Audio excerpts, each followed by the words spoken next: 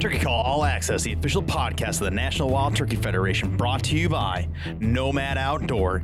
Turkey Call All Access is a digital campfire where the host and guests discuss topics of the day, conservation efforts, tips and techniques to better your experience as a field, and share our members' stories. Greetings and welcome back, everybody, for this new episode of the Turkey Call All Access podcast, the official podcast of the National Wild Turkey Federation, brought to you by Nomad Outdoor. Coming to you guys from our podcast studios in the uppermost reaches of the United States, Polar North, New Hampshire. Not exactly that far north, but we're getting to it. The seasons are changing. The leaves are starting to change up here. With that, I'm excited to bring to you this week the one and only Mark Drury of Drury Outdoors. We're going to get into the fall seasons. We're going to talk about our upcoming conservation week. We're going to talk about 30 plus years of expertise and knowledge and wisdom in this outdoor space. We're going to do it in about an hour. It's a great conversation. I can't wait for you guys to hear it. We're going to do all that, diving in with Mark Drury, 90 seconds. Let's go. Under the visionary leadership of founder Johnny Morris, Bass Pro Shops and Cabela's is leading North America's largest conservation movement. Their partnership with the National Wild Turkey Federation is a match made in heaven for hunters across America. The Save the Habitat, Save the Hunt initiative continues to be a resounding success, with more than $6 million provided for conserving wildlife habitat, recruiting more hunters, and opening more access to hundreds of thousands of acres across the nation. To learn more, go to basspro.com/conservation. Signing up for that NWTF membership for the first time or renewing, the time is now, guys. We have 3 great offers for you. Currently, we are offering the Mossy Oak Bottomland Cooler, the NWTF Trunk Organizer. Recently, we are offering the Hat and Knife Combo. Head to our Facebook and Instagram. Check out those great offers. You can sign up through those links on those posts for the 1, 2, or 3 items you want. You can get them all if you'd like. If you're currently a member, it's not time to renew. Go ahead and sign up and extend that membership. You can get the gift of your choice. Like I said, all 3 are a great option. They're fine pieces. Go to our socials now. Sign up, renew, extend. Thanks for your support. Have you been to shop.nwtf.org yet?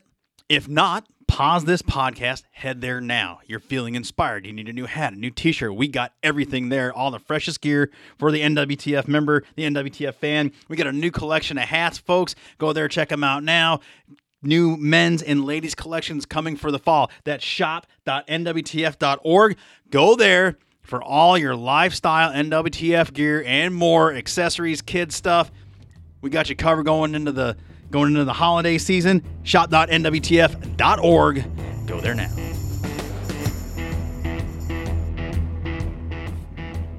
I'm going to jump right into it because there's literally so much I can cover with you, and I want to be respectful of your time. So we are joined by Mark Drury here on the podcast. We've been trying to hook up, I think, since the spring, and one thing after another. But I feel like, as we're recording this on September 1st, I think this is like a very apropos day. Hunting seasons almost across the entire country are opening up in one shape or form or another. Small game, bear here in New Hampshire. The weather feels right. We got a west wind bringing in Canadian air. So I think this is like a great day to podcast with you.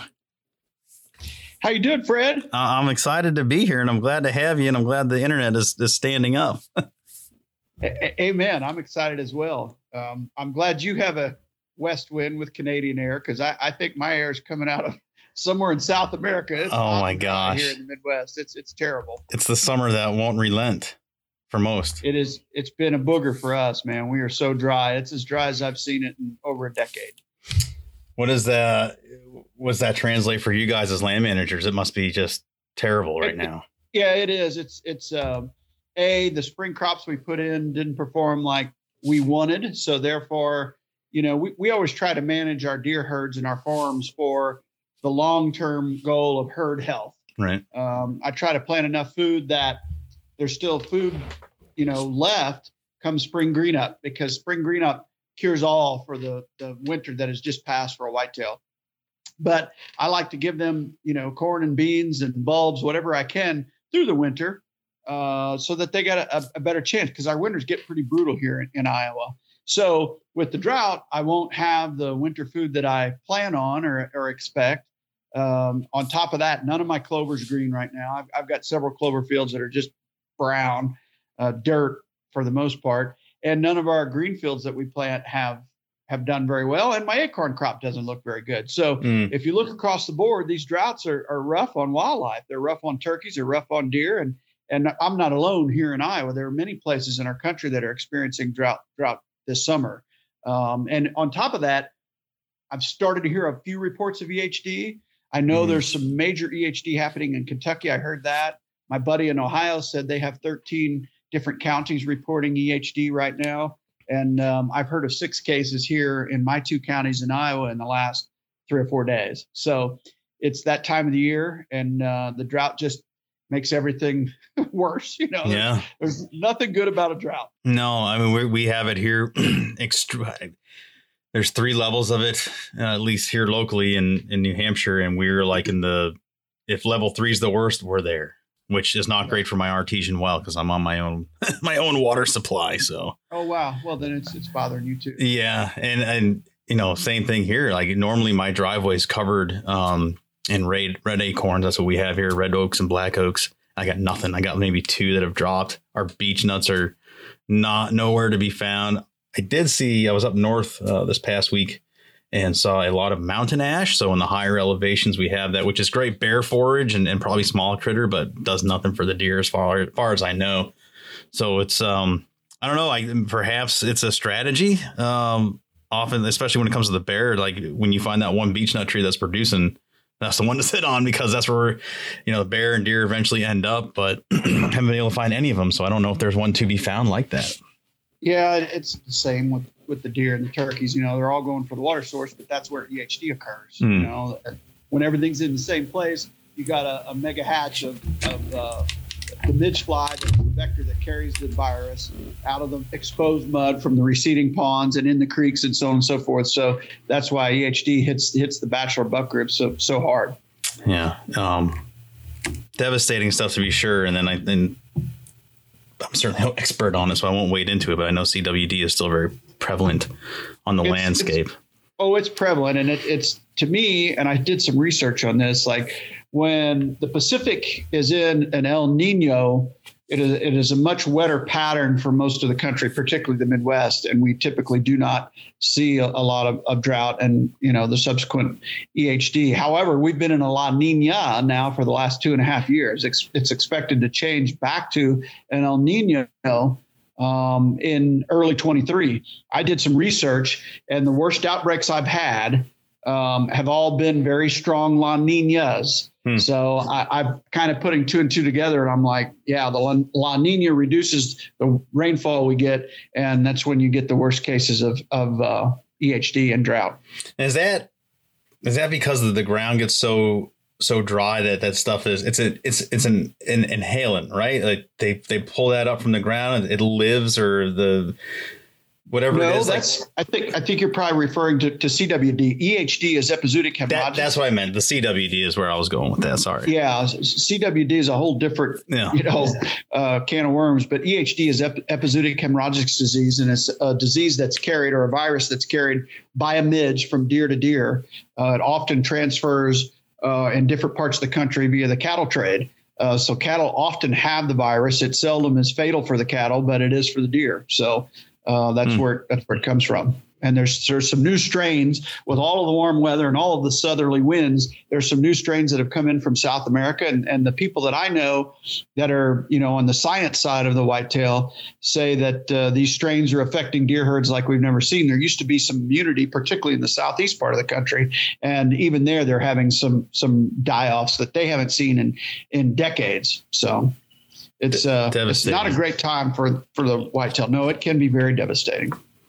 Well, let's hop into happier things, I suppose. Well, let's talk about something positive. Yeah. So I want to first acknowledge the longevity of you, your brother, and this multi-generational family business brand that is occurring right in front of our eyes. 3+ decades. As I said, multi-generational now with your nephew, with your daughter involved as adults and taking on leadership roles in the organization. And with that tip of the cap, acknowledge that there may be a younger generation of people that haven't been exposed to Drury Outdoors and the Drury. So for those folks that are hearing your voice, maybe for the first time, briefly tell the audience that in a concise message, 30+ years, how you guys came to be, what took it from a hobby to business venture to now it's just, some people would argue you guys would be up on the Mount Rushmore of the hunting space. Well, I don't know about that. You're putting us on the shelf now, Fred. Yeah. We're going to be retired here. But yeah, 30 years and 30 seconds. We started out back in 1989 and met some amazing people along the way, particularly our friends and brothers down there at Mossy Oak. I met Toxie that same year, and he, along with Cuz and also Will Primos, they gave us some great guidance. And we started doing some VHS tapes for the rental shelf back then.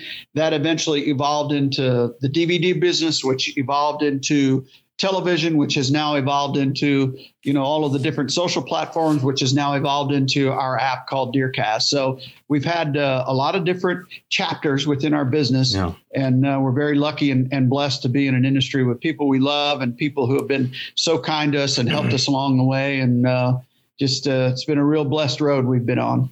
And it doesn't go without saying, you're not here in this space for as long as you guys are without learning to adapt and overcome. And you kind of just hit on every single one of those points right up to DeerCast, which we were allowed and had the pleasure of being involved, especially through the turkey season and seeing the capabilities of that app, which you guys, I remember when it first came out, I largely relied on it for weather. And then I think a lot of it was moon phase. I based a lot of my sitting in New Hampshire around it, and by golly, it was one of the most accurate things I've ever used. It's pretty spot on, and it's been very widely used. And of course, now we updated it or upgraded it this season with all of our different mapping features. We now have wind direction with cones and turbulence across 5 days. You can plan out your hunts. We have rain stations in there to where you can place rain stations anywhere you want in the country, and it'll tell you how much rain you're predicting over the next 3 days, how much you got for the season. I mean, that rain station is a game changer. So, the original predictive model was all about predicting whitetail movement based on 13 different variables. Most of them were revolved around the weather. Some did not, but many did. And now we include how that weather affects you and your environment within mapping with wind and rain and plots and all of that different stuff. So we brought the two together, and we remain focused on the whitetail deer hunter. That's our lane that we like to stay in. So we remain there, and we try to give the whitetail hunter every tool they could need in one app, including a social media feed, which is what you were talking about. Yeah. NWTF posted. Those were some of the best posts of the spring. I loved all that stuff. That's great. Awesome. Well, we're glad you enjoyed it, and we certainly appreciated the opportunity. And then that's a neat part of that you guys took and added that social aspect to it. And God bless you for doing it, because you kind of have this command and control and the ability to allow things to happen there, where in main social media, Taylor knows all about it. Like, we are a maligned group of people, and the powers that be, the gatekeepers, are not very friendly to our messaging, to our passions, and to our lifestyle. So they're not. They're choking us down and out. That's what they're trying to do. So everyone's welcome over at DeerCast, and opinions are welcome. And the one thing that I find most enjoyable about the social feed within DeerCast, everybody's positive. There's a lot of people in there that absolutely are rooting for everyone else, and you don't see a lot of the negativity that you sometimes see in some of the other platforms. So I'm very proud of our DeerCast Nation and all the hunters out there that portrays such a positive role models for a lot of the young kids that are in there looking at DeerCast. So I love that aspect of it. The evolution of the space, going from VHS to DVDs, outdoor channel and outdoor media, what that looks like. Reflect back on that. You've literally seen it all. to this point as far as outdoor media. Do you have a favorite time period in there? Was there a purity in the beginning with the 10-pound cameras, or does technology just make things easier and just the accessibility and the instant information that's able to be shared so far and wide? Each chapter has its pros and cons. VHS, when we first started, was really a more rewarding time in terms of the body of work. In other words, we were so enthralled in what we were doing. When we would finally get a VHS tape done and then sit back and view it, we'd have watch parties, Yeah. And I remember those fondly because it meant so much to Terry and I to put our work out there and have people view it with us. We then went into television. All of a sudden, the audience grew. When we went into DVDs, the audience grew. So that was, I would say, if there was a favored time, it was probably in the peak of television, like call it 2009 through 2018, 19, somewhere in there. It was a wonderful time to be in the outdoor space. There was a lot of great content out there on the networks. And I always talk about this content funnel that,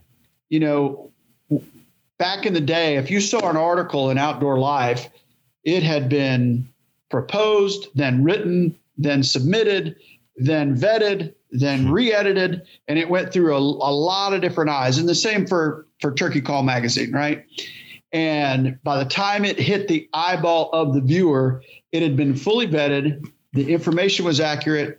It was generally in a very positive light, and television was much the same, to where there were, red light, green lights on certain type of content. Sure. And we made sure across the network, it was a real high quality product. And I think the slope that we're on now with social media, instead of a funnel, it's like a shotgun where there's so many different people doing so many different things without any vetting process whatsoever. I think that's a scary place to be for us as hunters, because, hunting is a very emotional sport. We are taking an animal's life at the end of the day. And when that is not done appropriately with the respect due to the animal, then it's not a great example to show others that perhaps are not hunters. So to me, that's scary. And I see stuff every day on social media that is so frustrating. And I'm sure you see it too, Fred. Yeah. And that's a scary place. I think, for myself personally, and I think in the community as a whole, I think there's been a lot of good self-policing in the last probably year and a half. I mean, there's definitely some examples out there. I've actually hit on some of those examples in the past. So folks definitely know my opinion, this audience, and it's good to hear your perspective and your opinion. And it's a veteran opinion, and people should heed it and continue to self-police on that, because ultimately we control our own destiny on this. And when, I think the number still is under 7% total participation across the lower 48 in the hunting sports. That's not a huge leg to stand on. So we do ourselves a disservice when we misrepresent the true passion of the great majority of us, the license holders. And the bulk of it is represented correctly. Mm-hmm. But it's those ones that get out of the gate that are misrepresented, that go viral, and it really does stain what is otherwise an incredible community of people. At this point, go ahead. Sorry. I don't know a better overall group in our nation than those that are hunters and conservationists. Find a better group of people. All right. Find someone that leads their life and leads in their community, leads in their churches. I mean, we're so blessed to be surrounded by in my opinion, the best group of people in our country. It's the quality of character is always, there is a unspoken standard, and most of us fall within those standards and exceed them. So I think that's why we gravitate towards each other. And then we're so passionate when it goes awry, or, the shotgun pattern. You're like, can we please take care of our own here? But at this point, when I was starting to say, these people, these professional agitators, if you will, I have to believe they're doing it on purpose at this point, because they felt the the backblast from the community. They're definitely getting it from the folks that hate our guts. And then that 80% we're always pining for. I mean, I can't imagine those people are taking a fond look at them either. So at this point, you're woefully ignorant, or you're doing stuff for clickbait. And either way, I'm not interested in you having you as part of who we are, because you are misrepresenting, but you somehow are the one getting all the attention, and that's backwards. Yeah, and I don't. What I notice are the ones that are, I don't want to say willfully ignorant, but certainly, going down, the wrong path. Like, one of the things that we always strive for as a network was to take good, clean, ethical shots. Right. I always loved Jackie Bushman's rule, make it happen on the first shot. And we pretty much prescribe to that as well. However, things go wrong, obviously, in the wild, and you have mistakes, or the animal moves, or you're going to mess up because of adrenaline, that type of stuff. But I see shot angles and shot situations taken on social media that I scratch my head over. And okay, they still got the animal, great, but you may be capable of that 85-yard shot through the brush where they're trying to put a shock and awe out there. Look at me, look what I was able to do, and I killed this animal. But what about the youngster that is aspiring to go do what you're doing and wants to go out west, or wants to go hunt whitetails, or whatever it is, and then they go, well, I've got to be able to make shots like that. Like, people are they look for examples in media, and when the example is bad, it creates a cascade of bad decision making in the future. Like, sure. Get that animal a certain distance at a certain body angle, and you increase your overall recovery ratio. But that's not always what you see. And I think of the period I saw last fall of the two boys, I believe were in Pennsylvania, where they really, beat the deer. Once they got to it, they were kicking it and throwing things at it, and that went crazy. I don't know if you saw that piece on. Missed that one. I don't know how I did. I'm kind of glad I did. And they ended up getting charged in their state. But that type of shock and awe are the things that I was referring to. Yeah. Most of it is great. You are correct. However, those bad things do not help us whatsoever, especially when it's been viewed millions of times. Yeah, that's a hard pass over here for sure. And it's not even, you see that stuff with like, especially during the summertime, right? Right now, I see a lot of guys surf fishing and pulling in sharks up and down the coast in the Gulf. And as legal as it is, ethical as it is, and the shark goes back, like, people fishing lose their collective business over that. And I can't believe what you're doing to that shark. And I mean, you don't have to post everything. That should be the lesson, I think, by now. It should be. And unfortunately, again, it's that shock and awe that gets out of the gate and goes, with the algorithms in social media, right. Like, a good story on conservation is not going to perform, right? So I know it. It's sad, because all the work that we do collectively as a group, as hunters and conservationists, like, that's not the story that's getting told. Whereas previously, if you opened Outdoor Life or Turkey Call or any of the different, popular magazines, that's the stuff you were reading and being imprinted on. And that's the stuff we all gathered around and went and did. And so to me, I don't think the results from what's going on right now through social media will be known for quite a while, but I don't think the trend is in the right direction. Hopefully we can self-police it and for sure. Get rid of some of the bad apples, but it is a bit concerning to me. Yeah, no, I would agree with you. And if you're hearing this, I mean, what you can control is your own self. So be cognizant of that, especially, like I said, we sit here at the opening day of many seasons. So when you're going out there, just be smart.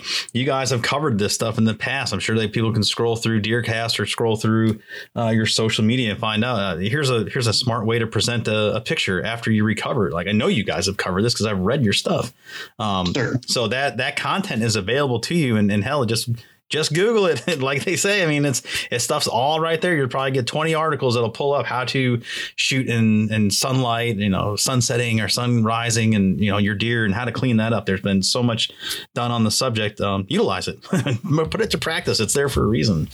And a lot of smart minds behind it. And don't be afraid to sound off on stuff you see that you disagree with or dislike, you know? No. So this is a great segue into, introducing young people and then from your perspective, because we've watched your family grow on the television and the stuff you guys have put out. It's been wildly entertaining to see Taylor go from a young girl to a married lady now out west running down mule deer with her husband. That's awesome for her. We surely miss her. I know we wanted to have her here, but chasing mule deer is far cooler than talking to the turkey podcast. So big time. They're sitting right now within 75 yards of an absolute giant. And awesome. I keep going back to my phone to see where they're at. But here's the picture. The buck is right there. Okay. Oh my gosh. They put him to bed, and I'll show you the deer. Whether they kill him or not, I don't know. She sent him to me here earlier this morning. But I'll show you the deer that's bedded right there, and they're not very far from him. So I'm living vicariously through Taylor at this point. Let's see here if I can pause that. But you can see there. Oh my goodness! Look at that. Yeah. Yeah. So we're here doing the podcast, and they're there. So hopefully he gets up and gives her a shot. They're not close enough for a shot right now, but the terrain didn't allow them to get any closer. So that's very cool. And there it is. That instant information sharing right there. Right there. You had to wait 18 months for that story to come out. You just got it here in real time. That's awesome. Exactly. Yeah. So going back to that, you raised a daughter in this. It seems from the outside looking in like that was a very natural course for her. I wanted to ask you, pick your brain. We constantly talk about, especially at the Federation, R3 initiatives and bringing people into the space and getting new, younger folks to replace the retiring hunter, right? And what that looks like. And we have all the socioeconomic numbers on that. We have the studies on that. We have the fact that if mom's involved, we know we can get most of the family involved. But, what were some challenges for you guys keeping your kids interested in it if you had to? And what are some of your recommendations for the first time hunter dad or mom that didn't have mentors and they fell in love with it and they want to get their kids into it? For me, it was just simply involving her in every aspect of what we did. And that included the business side of things. Like from the time she was a little girl, like she heard every business call, every business conversation, and we went hunting every spare second we could.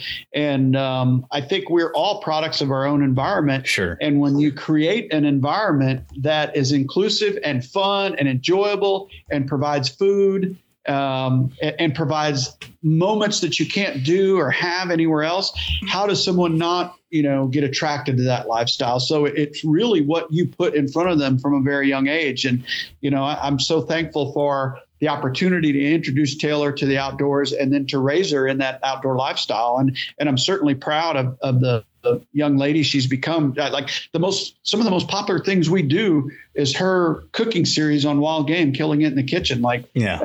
Anytime she posts one, it gets out of the gate and goes big time. So that, to me, as a dad, is a very proud moment to see her, the things she's accomplished in the kitchen. Like her and Austin literally live off of wild game year round. So that's awesome. Pretty cool. It's pretty cool for me to see that come to full circle. And she does a tremendous job for our company, as does Matt. Matt is our general manager. Taylor manages all of our social media pages and our social media team. And without those two, Drury Outdoors would not be in existence to this right now. I can honestly say that they've both been a huge part of our company for the last 20-ish or so years. And it's in good hands. I know that. Yeah, it's I don't want to overstate it, but it's been pretty neat to watch that maturation come through and see where they've come along with this. And it's great. You wish everyone could experience that. It's just not the reality of it for most people. But, there's certainly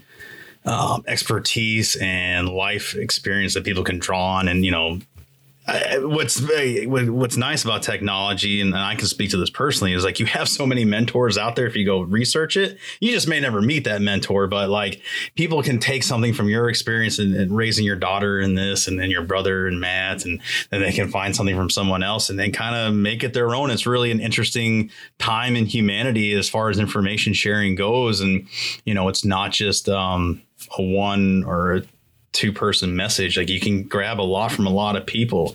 And that's exciting stuff, because if you cherry pick all the good stuff, you're going to have one heck of a product, I think, in the end for what you're doing. Under the visionary leadership of founder Johnny Morris, Bass Pro Shops and Cabela's is leading North America's largest conservation movement. Their partnership with the National Wild Turkey Federation is a match made in heaven for hunters across America. The Save the Habitat, Save the Hunt initiative continues to be a resounding success, with more than $6 million provided for conserving wildlife habitat, recruiting more hunters, and opening more access to hundreds of thousands of acres across the nation. To learn more, go to basspro.com/conservation. Signing up for that NWTF membership for the first time or renewing, the time is now, guys. We have 3 great offers for you. Currently, we are offering the Mossy Oak Bottomland Cooler, the NWTF Trunk Organizer. Recently, we are offering the Hat and Knife Combo. Head to our Facebook and Instagram. Check out those great offers. You can sign up through those links on those posts for the 1, 2, or 3 items you want. You can get them all if you'd like. If you're currently a member, it's not time to renew, go ahead and sign up and extend that membership. You can get the gift of your choice. Like I said, all 3 are a great option. They're fine pieces. Go to our socials now. Sign up, renew, extend. Thanks for your support. Have you been to shop.nwtf.org yet? If not, pause this podcast, head there now. You're feeling inspired. You need a new hat, a new t-shirt. We got everything there, all the freshest gear for the NWTF member, the NWTF fan. We got a new collection of hats, folks. Go there, check them out now. New men's and ladies collections coming for the fall. That's shop.nwtf.org. Go there for all your lifestyle NWTF gear and more, accessories, kids stuff. We got you covered going into the holiday season. Shop.nwtf.org. Go there now. I think that's very well stated, and I agree with that. It's nice to see the fun stuff out there on social media and the beautiful stuff. However, you can't get caught up on it and spend all your time, on the voyeur side of it. You got to get out there and do it as well. So that was my point. I just included Taylor in everything that we could, whether it was a weekend getaway while she was off school, or shooting her bow, or shooting guns, and everything that we could outdoors. We did it together. You can lose a lot of time on TikTok. I will not happily admit that, but it's part of my business. And all of a sudden, sure, the hands of the clock have moved in a fast pace, and I don't know what's happened. But especially when you get your weekly screen time update, like how much you average per day. I don't know if your phone does that. I've never looked at it. I don't want to know at this point. You should look at it just as your own, checks and balances. It's for me, like your daughter. I mean, for managing social for NWTF, I think mine would be skewed a bit just because it's constantly being worked on. Certainly, yeah.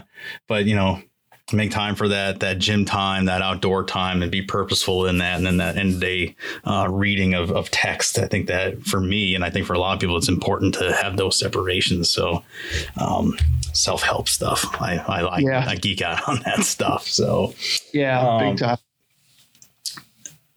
I was going somewhere, Mark, and I just lost it. So I'm going to jump into, we have Conservation Week coming up the 3rd week of September for the Federation, which culminates with National Hunt Fish Day that Mossy Oak's going to be celebrating. I know you guys celebrate right along with us.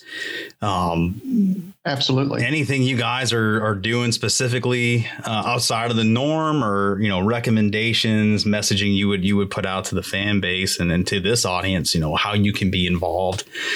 Simple measures, just being active. Absolutely. I think conservation's all comes down to participation and overall good examples. Like, one of the things I like to do each year on my farm is focus on noxious weeds. Like, they're a pain in the butt, thistles, and you drive by them daily. And if you don't get out and cut them, they're going to do nothing but get bigger and spread the seeds. And then it's worse the next year. So even little things like that are fixing erosion. That's another pet peeve of mine. Anything you can do to give back and try to leave something much better than you found it, I think really helps. I think from a turkey hunter's perspective, the things people can do really is not just a day or a week or anything else. It's really trying to do everything you can to help our populations, especially where they're struggling, whether that be habitat improvement, whether that be predation control, informing other landowners about possible different hunting tactics, not taking, that gobbler that's got all the hens with him, all the different things we can do to try and help the birds out, because they're certainly at a point in our history where they need some help right now. Yeah, for sure. I don't know if you heard any of our symposium coverage or saw any of the research that came out of Asheville, North Carolina in June. I have seen some. Oh, yes. My gosh. I mean, my mind was blown on so many levels. But what you just said with, being cognizant of the one gobbler with all the hens, and I keep hearkening back to it because I find it invaluable information that I learned. And I think it's all new information, is that, these hens, it's the fact that any turkeys live to see adulthood is a miracle. Everyone's a walking miracle. I've said it for a long time. So they started talking about in some of the research that you have a dominant tom that does the bulk of the breeding. Correct. I don't know how you identify that dominant tom, especially when, if you're not out there every day observing it. But so you have one tom that's doing it. And then conversely, there's one hen that's pretty much doing all the turkey recruitment, which I had no idea. I thought the toms were out there, that the sexually mature toms were out there breeding. Whenever they can hook up with a hen, they were going to make poults, and, nature was going to run its course. Right. I had no idea that in that study area, the one hen was holding it down for the whole population. Oh my gosh. And if you're looking statistically, I think the success rate now is 1.8 poults recruited in a season. That's not even 2 full birds. I mean, everything's stacked against them. I could remember when that number was in the 3s and 4s, probably 15 years ago in Missouri. I would always pay attention to the poult counts. But I think the good thing about this, all of the research is leading us down some paths for some potential solutions. To me, the identification of that breeding tom is the one that's got all the hens with him, especially if your season opens early enough.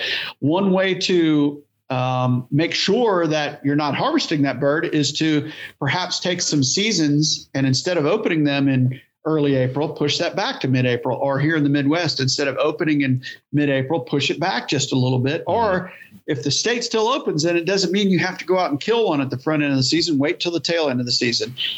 We had a podcast with Dr. Chamberlain about 4 years ago within Deercast, and he was already talking this stuff then. Mm-hmm. And we changed the way we hunted right then and there. We've increased predator control. We've increased habitat. We've increased food plots favorable to turkeys. And we have laid off of, by our perception, the toms and the groups that were doing the bulk of the breeding. And we've hunted later in the season on those areas. And I've got to tell you, it has made a drastic difference in our hatches. I've had 3 good hatches in a row. We had another one this spring, and I'm sold on that 4 or 5 pronged approach. I think we can solve what's going on out there. But a big part of it is that nest predation control. We got to control all the nest predators. If you don't put that part of it in it, the rest of it really doesn't make a difference. I think that's the biggest problem, me personally. Yeah. It's certainly a piece of that puzzle. I know Cuz, last year, I think he had Alan Probst down to his property. Him and his grandkids went out and set some dog proofs, and they had a hell of a time trapping raccoons.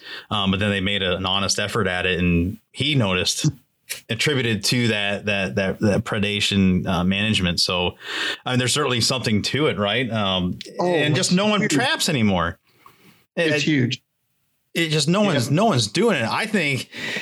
If I could, I'll tell you what, those dog proofs I think are fantastic. They're easy to access. They're easy to set. They're easy for an 8-year-old, 9-year-old boy or girl to go out, and they're fun as heck. They're easy to bait. I think if if we were serious about, well, we are serious. I'm not going to say it that way. If we had a way to like sponsor or give a scholarship for a half a dozen dog proofs for every little boy and girl that had an interest, I would love to find a way to fund that and be that a mechanism so they can get out there and create a new generation of trappers. Now, again, I'm going to say it so the audience knows how I feel on this. It's a piece of the puzzle. It's not the end all be all. We can't control the weather. We can't control avian predators. So those are two variables we have no control over at this point. But we can trap, and we can encourage trapping, and we can encourage young people to go out there and find the fun and the value. It's Christmas morning every day. Every day you run your line. It is so much fun. Yeah. It is an enjoyable, but to me, I still think it's the biggest problem. Yeah. You talk to Toxie, you talk to Cuz, you talk to Harold Knight, you talk to Rob Keck. Man, there's some people that are in the know and have been doing this for many, many years, and they all agree with that exact same sentiment. It's the nest predation. That's the big difference. And there was Mr.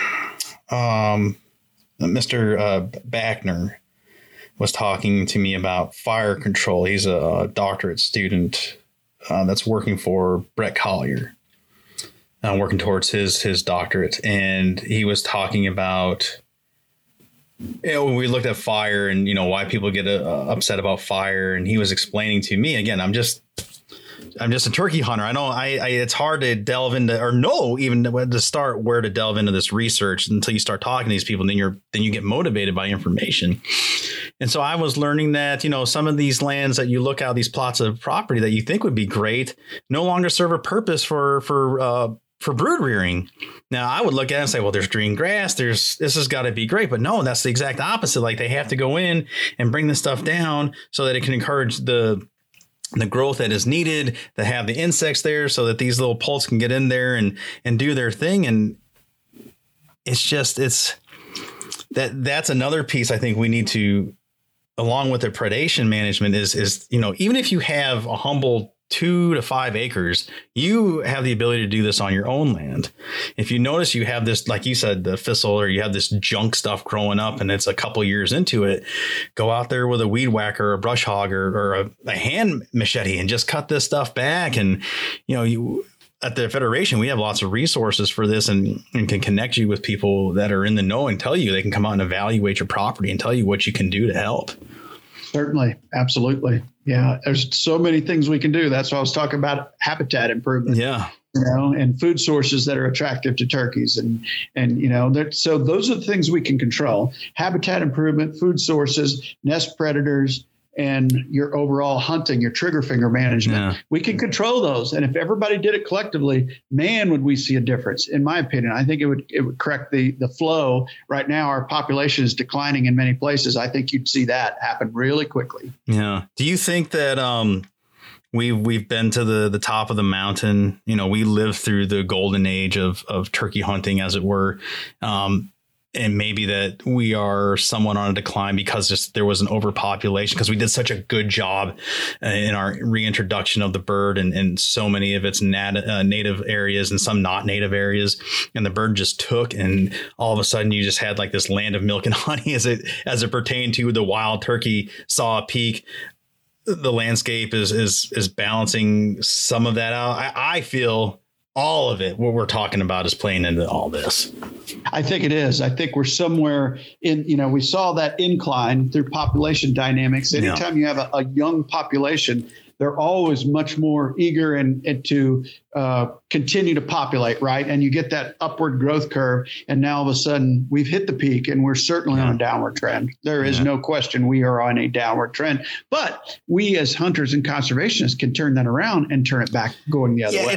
It's not all doom and gloom. And coming out of Asheville, that was a big point to make was, we stuff's being said, stuff's being acknowledged finally, and we're addressing it, but it's not Armageddon for the turkeys. Like, no, there is, like you said, we have a hand in this, and Conservation Week's a great week to plug it again, to get involved and go out there and do that. It's never too early to start that land management, or go to your local trapper's catalog or your outfitter, if whatever you have, and go do exactly what we said. Buy a half a dozen coon cuffs and trap raccoons for the first time in your life and see what that's about.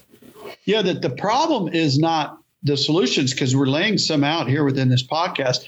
The difficulty is getting those solutions into everybody's eyes and ears and hands, right? Like the people listening to this podcast are the ones that are passionate enough, they're going to go out and make a change. It's the other 90% that are less passionate that buy a turkey tag, hunt 3 or 4 days a year, and then they're done until next year, that aren't going to go out and do these types of steps. So I hope that the different DNRs and conservation agencies can help lead this charge and can help with the communication about the things that can change things around. That's the thing that I see lacking. Like, and I'm hearing it from the private sector. I'm not hearing it from the public sector in terms of here's what we got to do. I don't know if you're seeing the same. I know in the Southeast, some of those departments are doing that. I haven't seen it as much, as widespread as the decline has been. I've not seen the response be as widespread.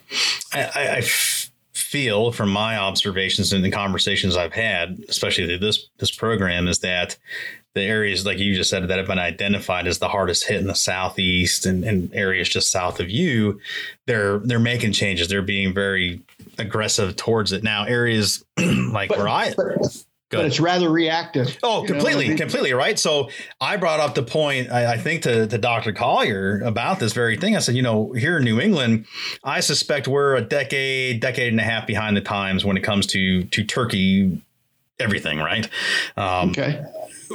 We are still very new kids on the block to turkey hunting and it being part of a culture. It's big woods bucks up here. That's been the culture up here for probably a century or more. But folks up here are seeing the value of it. So our populations are healthy. The landscape is healthy. There's so much opportunity.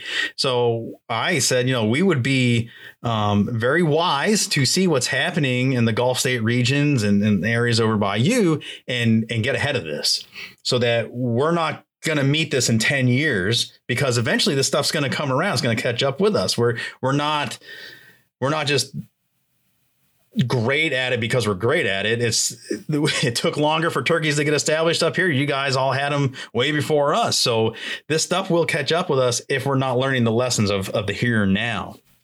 I think that's very wise. That's very wise. But I think in general, that's the way it's human nature, right? We're reactive as opposed to proactive. So hopefully you will see a proactive stance up there and not make the mistakes some of the other. And in the West too, where they're not native. You have these beautiful Merriam's turkeys running around the Rockies and better parts of Montana and Idaho. And I don't want to see those birds go away. So, that's completely new to that part of the country. And I hope that they appreciate and recognize what they have. There's no doubt, but even there's places out there. You take Western Kansas, very little pressure. And I mean, there's places out there that used to have 400 or 500 in a winter flock, and they're down to almost none. I mean, it's incredible how quickly it has happened. It's happened over the last 10, 12 years, best I can tell. What would specifically the last 5 to 10? If tomorrow they knighted Mark Drury and said you're leading the charge, what would be a couple of your top recommendations, if you don't mind answering that way? If you had a chance to get in front of all 50 states, agencies, and their directors and said, here's exactly what I think you should be doing, top 2 or 3. I think some of the things I already mentioned. Number one, I would put the season date back and make sure that it occurred or coincided with the end of the mating cycle. In other words, here in the Midwest, I don't think in northern Missouri or southern Iowa, where I do the bulk of my hunting, I would open it until the month of May was in, maybe like 1st through the 5th of May, somewhere in there, as opposed to early April for Iowa, mid-April for Missouri. I would wait much later. If I had the budget, I'd figure out a way to incentivize our hunters and conservationists to control the coon population. I don't know what that plan would look like, but I would in some way try to fund and figure out how to increase trapping on a broad scale. No doubt about it. And I would try to educate everyone as to the importance of what birds you're actually targeting. Is there a difference between that breeding tom and those 4 2-year-olds running around? I would also try to eliminate the Jake harvest in certain areas where the population's way down. Not for beginning hunters or youngsters, certainly, but for the overall population. If we want it to grow, you got to let them get past that Jake stage. Those are some of the things that I would do. I'd also have programs for seeds and habitat improvement. Conservation comes through growing and managing the overall habitat. If you can educate people, make it fun, and incentivize them in some way, shape, or form, I think if you did all of that across the board, we would see a turnaround in this very quickly. I think I keep coming back to the trapping thing because I love trapping. I'm very passionate about it, and I think it's a fantastic management tool. I personally think the way you get to people is it's like almost hitting their wallet. You know, people are motivated by money. So how can you message or communicate to a lady walking her Yorkshire Terrier down the street that it's important to make sure those coons aren't in her neighborhood or, you know, whatever. I think you got to find a way to play into those different sensibilities because some people just don't care about turkeys. Like I see them. And as a matter of fact, in the suburban environment, they're a nuisance. Like, come kill them all. Well, we can't kill them all. And if we relocate them, they're going to do the same thing in where we relocate them that they're doing now, because that's what those birds are programmed to do. We can't move them now. They just are what they are.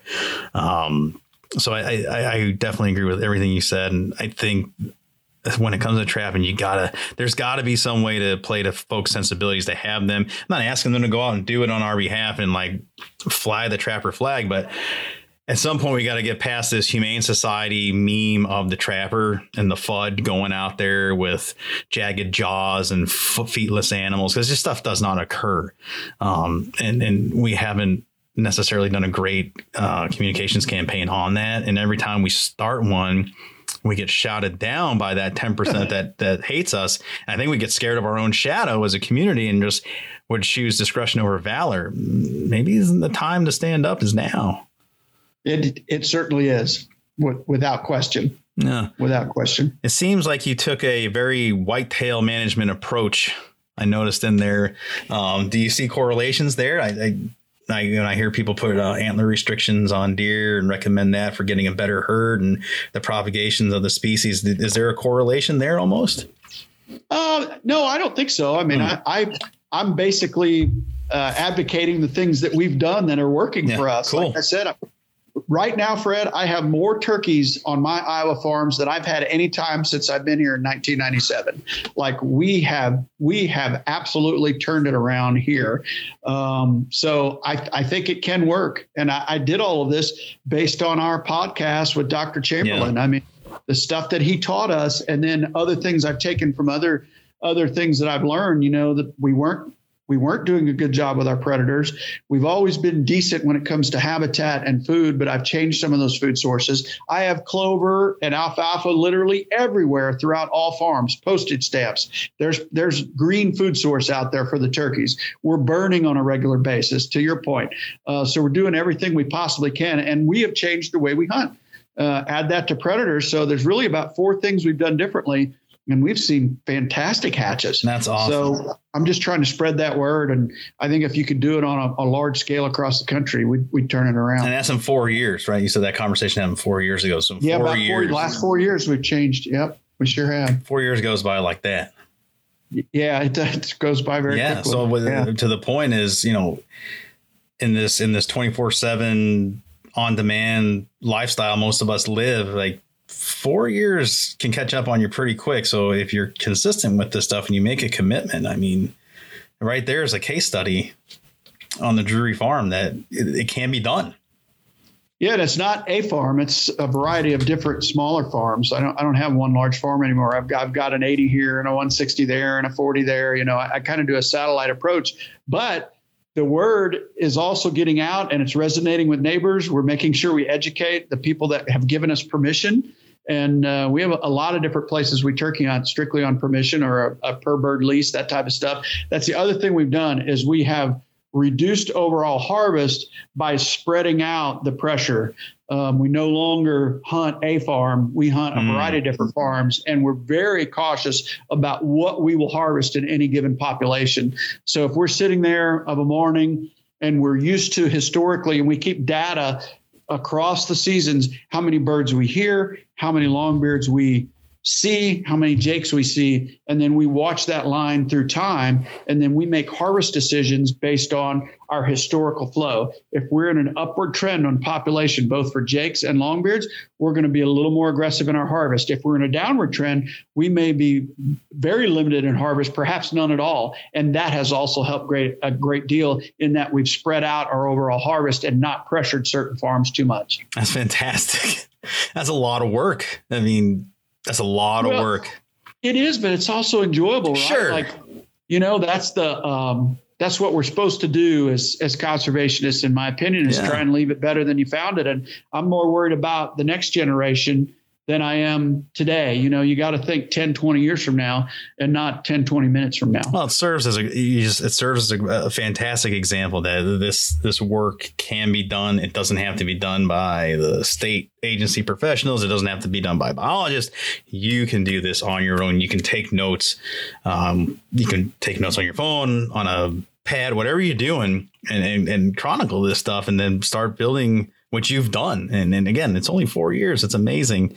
Something you hit on that there's a groundswell for it. And maybe I'm new to the idea, but it seems like it's becoming, I'm hearing it more and more, is this cooperation between landowners, where maybe 10, 15 years ago, there was this constant competition between landowners, whether it was for deer, whatever the game of pursuit was at the time of the year, but no one wanted to work together. No one wanted to have these conversations.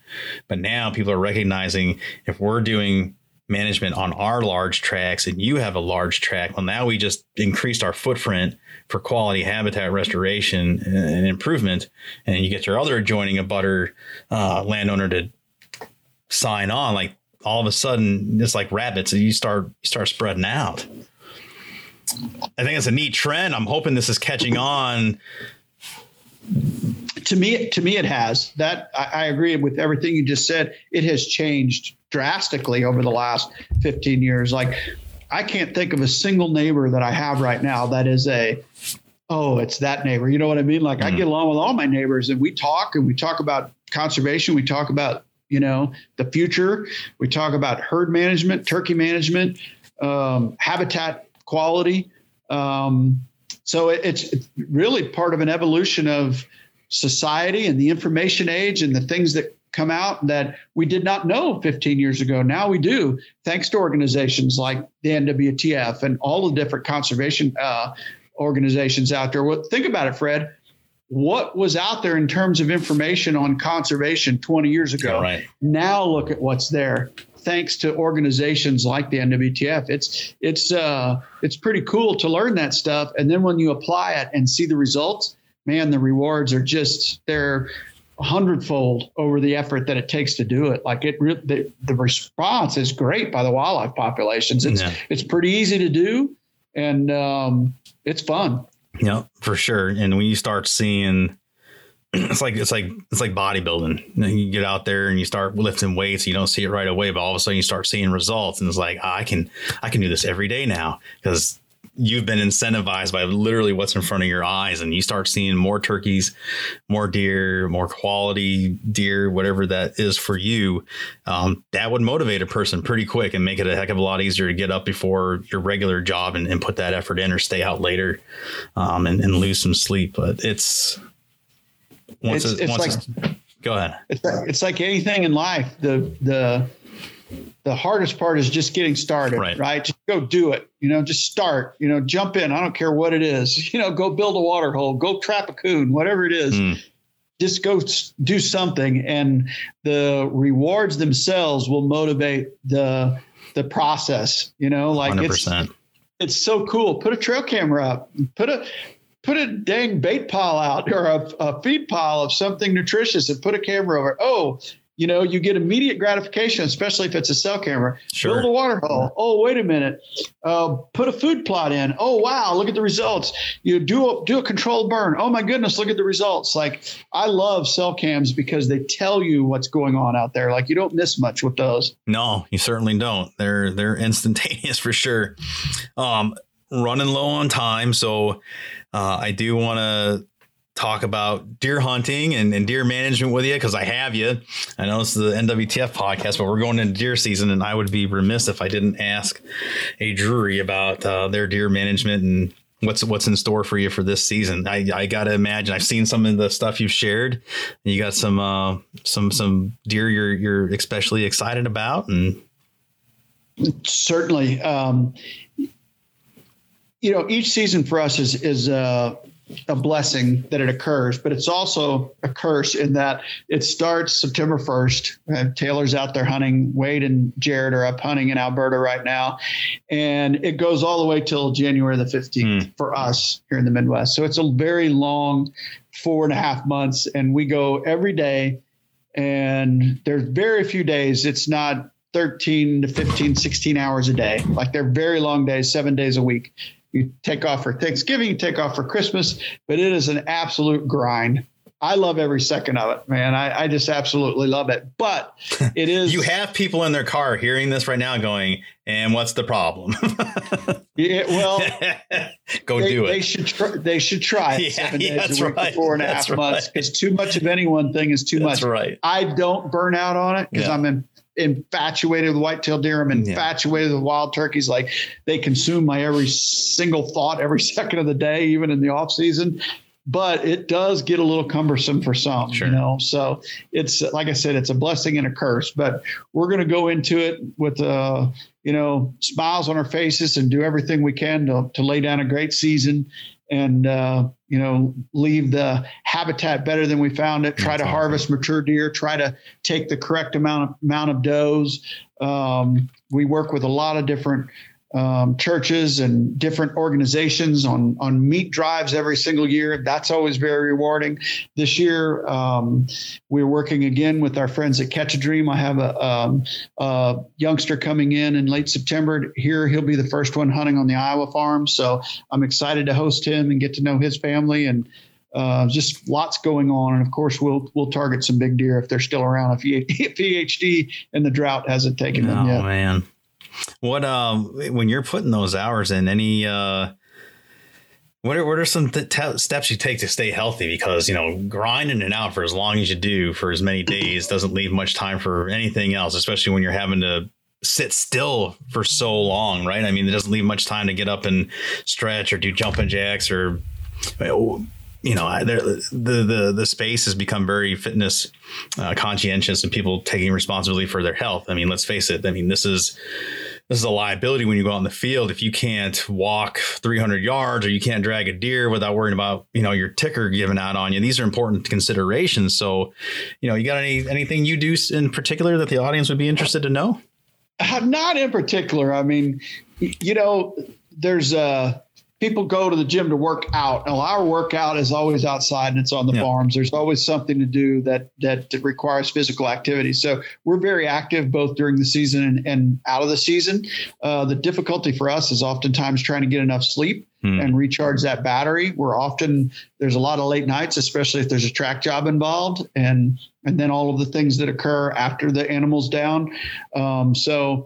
We just do the best we can while we do it. We recharge the battery when we can, and we try to keep a positive mental attitude more than anything else. We just have a lot of fun. That's the thing that is so enjoyable for me. The fall is a blast. The spring is a blast. The work really occurs during the summer and the winter when we're doing all the projects. The fun occurs when we're out there, going through the chase and trying to get a certain target in front of a certain hunter. And that's a blast for us. So we enjoy it. And our whole group are very like-minded people. We're all very positive. We're all type A people for the most part. And everybody's out there trying to have a good time. I mean, we have more laughs than the law should allow. Yeah, so that's good. I go to sleep at night and I can't wait to wake up the next day and do it all again. I mean, it's a blast. That's good. We're going into our 50th year. We're going to our 48th convention and sports show in Nashville. Awesome. We see you guys there? Absolutely. Awesome. Certainly. Yeah. You can always count on you guys.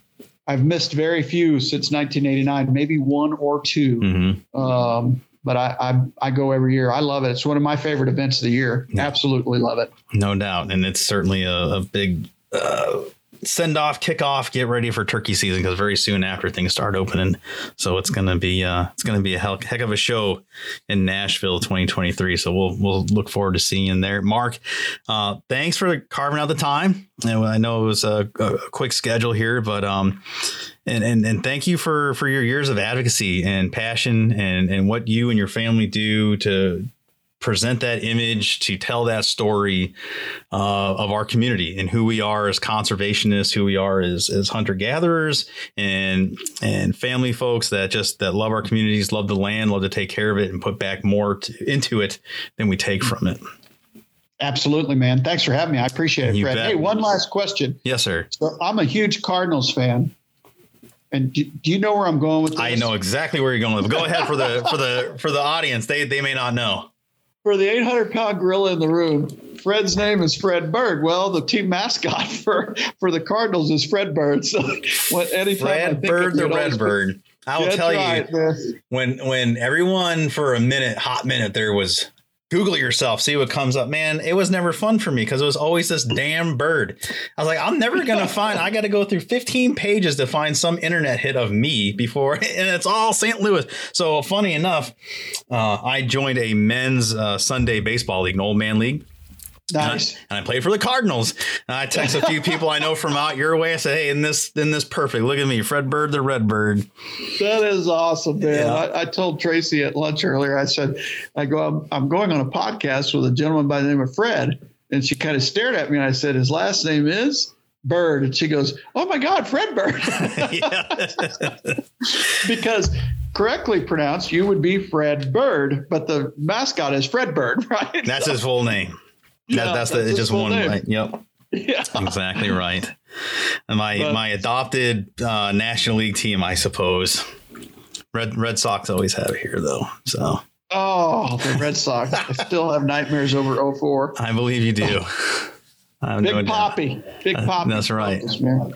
Just killed us. I think he batted like 700 in that series. It was an amazing series. It was an amazing series for him. Once in a lifetime player there for sure. So. He is. He's like Pujols. They're generational players. Yep, no doubt. Kind of fun to watch. We've had some great ones over the years. You guys had Chris Carpenter. He's a New Hampshire kid. He's a few years older than me, but he grew up just down not too far from me here in southern New Hampshire. Such a nice guy, too. I got to meet Chris multiple times because I was buds with Matheny and Mabry, and they were on those same teams. So nice. I got to meet him, and he was always just a gentleman, really a nice guy. I don't know if I have this right, so I want to be cautious saying it, but I'm going to throw it out there. I think he's a hunter, too. Am I wrong on that? He does. Yeah. So, we would talk guns and bows and that type of stuff, but he was always great to visit with. Always love finding that out. It's like, there's another level of coolness to you. You're one of us. That's good to know. There's a lot of those baseball players that are outdoors, guys. I mean, they have the time to do it because they're off in the fall. Yep. So it was interesting. Our buddy Jim Thome, he played baseball his whole life and went on to, onto the Hall of Fame, hit 612 home runs. And Terry and I got to take him the first time he ever went turkey hunting after he retired. No kidding. From baseball. He had never gone. He had never heard it, never seen it, never experienced it. So he's now hooked and enjoys it. There you go. Love hearing that stuff. That's great. Never too old to get to the gateway drug that is turkey hunting. That's the best one. Brother. Amen. Thank you so much, sir, for your time. We'll look forward to seeing you in February. Have a blessed and safe season, and I'm sure we'll talk before February. I appreciate it, Fred. What a pleasure. Thank you. Thank you, sir.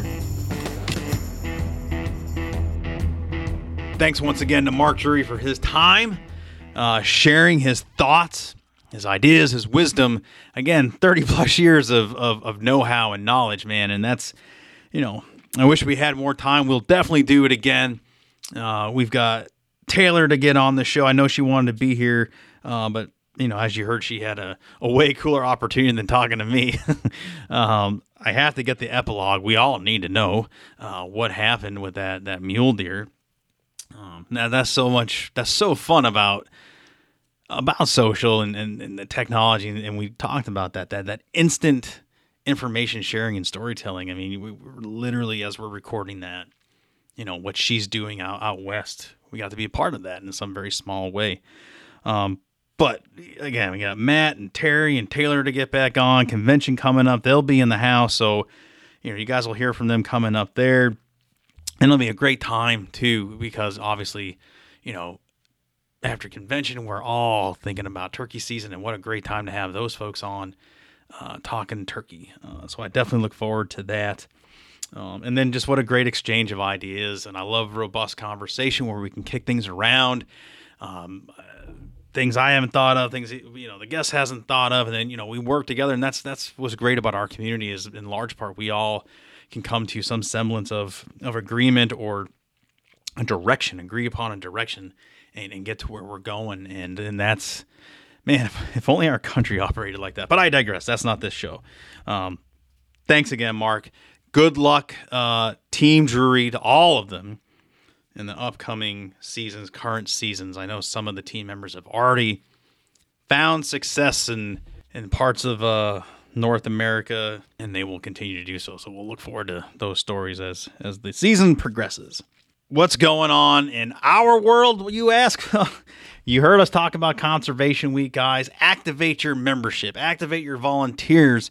If you're a chapter leader, if you are a state chapter leader, if you are a board member of those state chapters, or you're a national board member and you're hearing this and you're excited, September 18th to the 24th, that 24th that culminates on National Hunting and Fishing Day. We want you guys to get involved. We want you to share your stories with us socially. You can do all of that by tagging us in your posts, Instagram, Facebook, Twitter, TikTok. Use the hashtags NWTF, hashtag Conservation Week, hashtag NWTF Conservation Week. We'll see all that. We'll try to reshare as much as we can in the stories and the main feeds. Weave that stuff in with the content we already have coming to you. It's going to be a great week of information and rallying the community to just what we come to know and love. And it's a great way to kick off our fall seasons for mostly everybody at that point. So look forward to that. Conservation Week. Get folks involved there.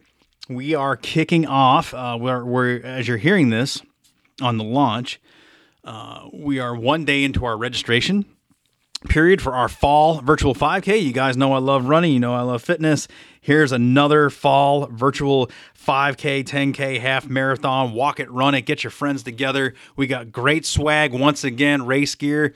Every registration comes with a membership, a finisher medal, and a personalized number bib for you to wear with pride. If you want to up that registration another $10, you can get the Kiki Run commemorative race t-shirt. So that ends September 20th, so we can fulfill everything, have everything, all your race packages to you in hand for November 1st. The virtual race will take place the entirety of the month of November. So you guys can go have some turkey dinners, and if you're feeling tired, go out and run the 5K around your neighborhood. Whatever you're doing, share it with us, and there will be social hashtags for that. I believe we're going with NWTF Kiki Run, but more to come on that. Check out the release on Facebook, Instagram, Twitter, and LinkedIn, and the registration link will be there for you as well. So encourage some friends. If you joined us on the last one, our fall run and gun, and then the turkey trot last fall, grab a friend, grab two friends, and bring them with you.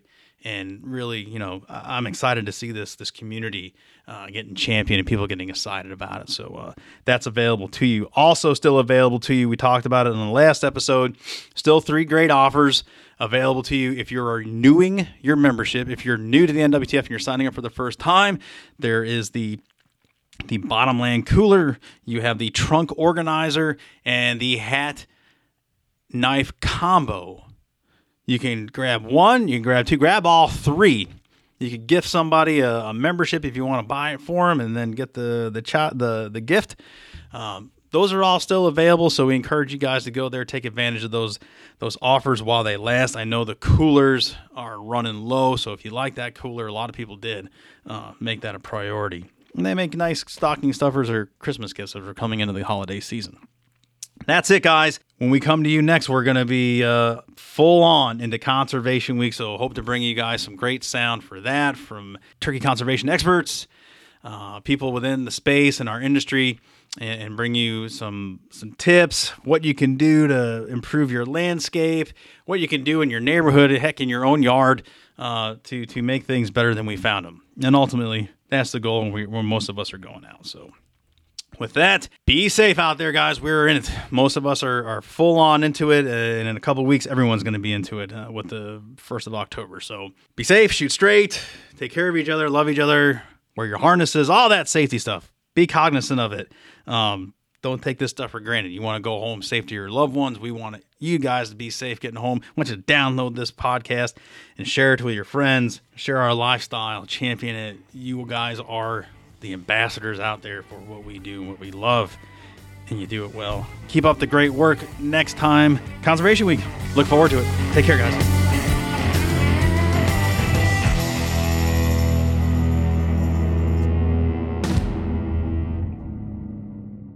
Signing up for that NWTF membership for the first time or renewing, the time is now, guys. We have 3 great offers for you.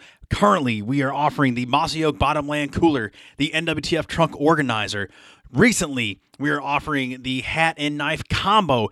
Head to our Facebook and Instagram. Check out those great offers. You can sign up through those links on those posts for the 1, 2, or 3 items you want. You can get them all if you'd like. If you're currently a member, it's not time to renew, go ahead and sign up and extend that membership. You can get the gift of your choice. Like I said, all 3 are a great option. They're fine pieces. Go to our socials now. Sign up, renew, extend. Thanks for your support. Under the visionary leadership of founder Johnny Morris, Bass Pro Shops and Cabela's is leading North America's largest conservation movement. Their partnership with the National Wild Turkey Federation is a match made in heaven for hunters across America. The Save the Habitat, Save the Hunt initiative continues to be a resounding success, with more than $6 million provided for conserving wildlife habitat, recruiting more hunters, and opening more access to hundreds of thousands of acres across the nation. To learn more, go to basspro.com/conservation. Have you been to shop.nwtf.org yet? If not, pause this podcast, head there now. You're feeling inspired. You need a new hat, a new t-shirt. We got everything there, all the freshest gear for the NWTF member, the NWTF fan. We got a new collection of hats, folks. Go there, check them out now. New men's and ladies collections coming for the fall. That's shop.nwtf.org. Go there for all your lifestyle NWTF gear and more, accessories, kids stuff. We got you covered going into the holiday season. Shop.nwtf.org. Go there now.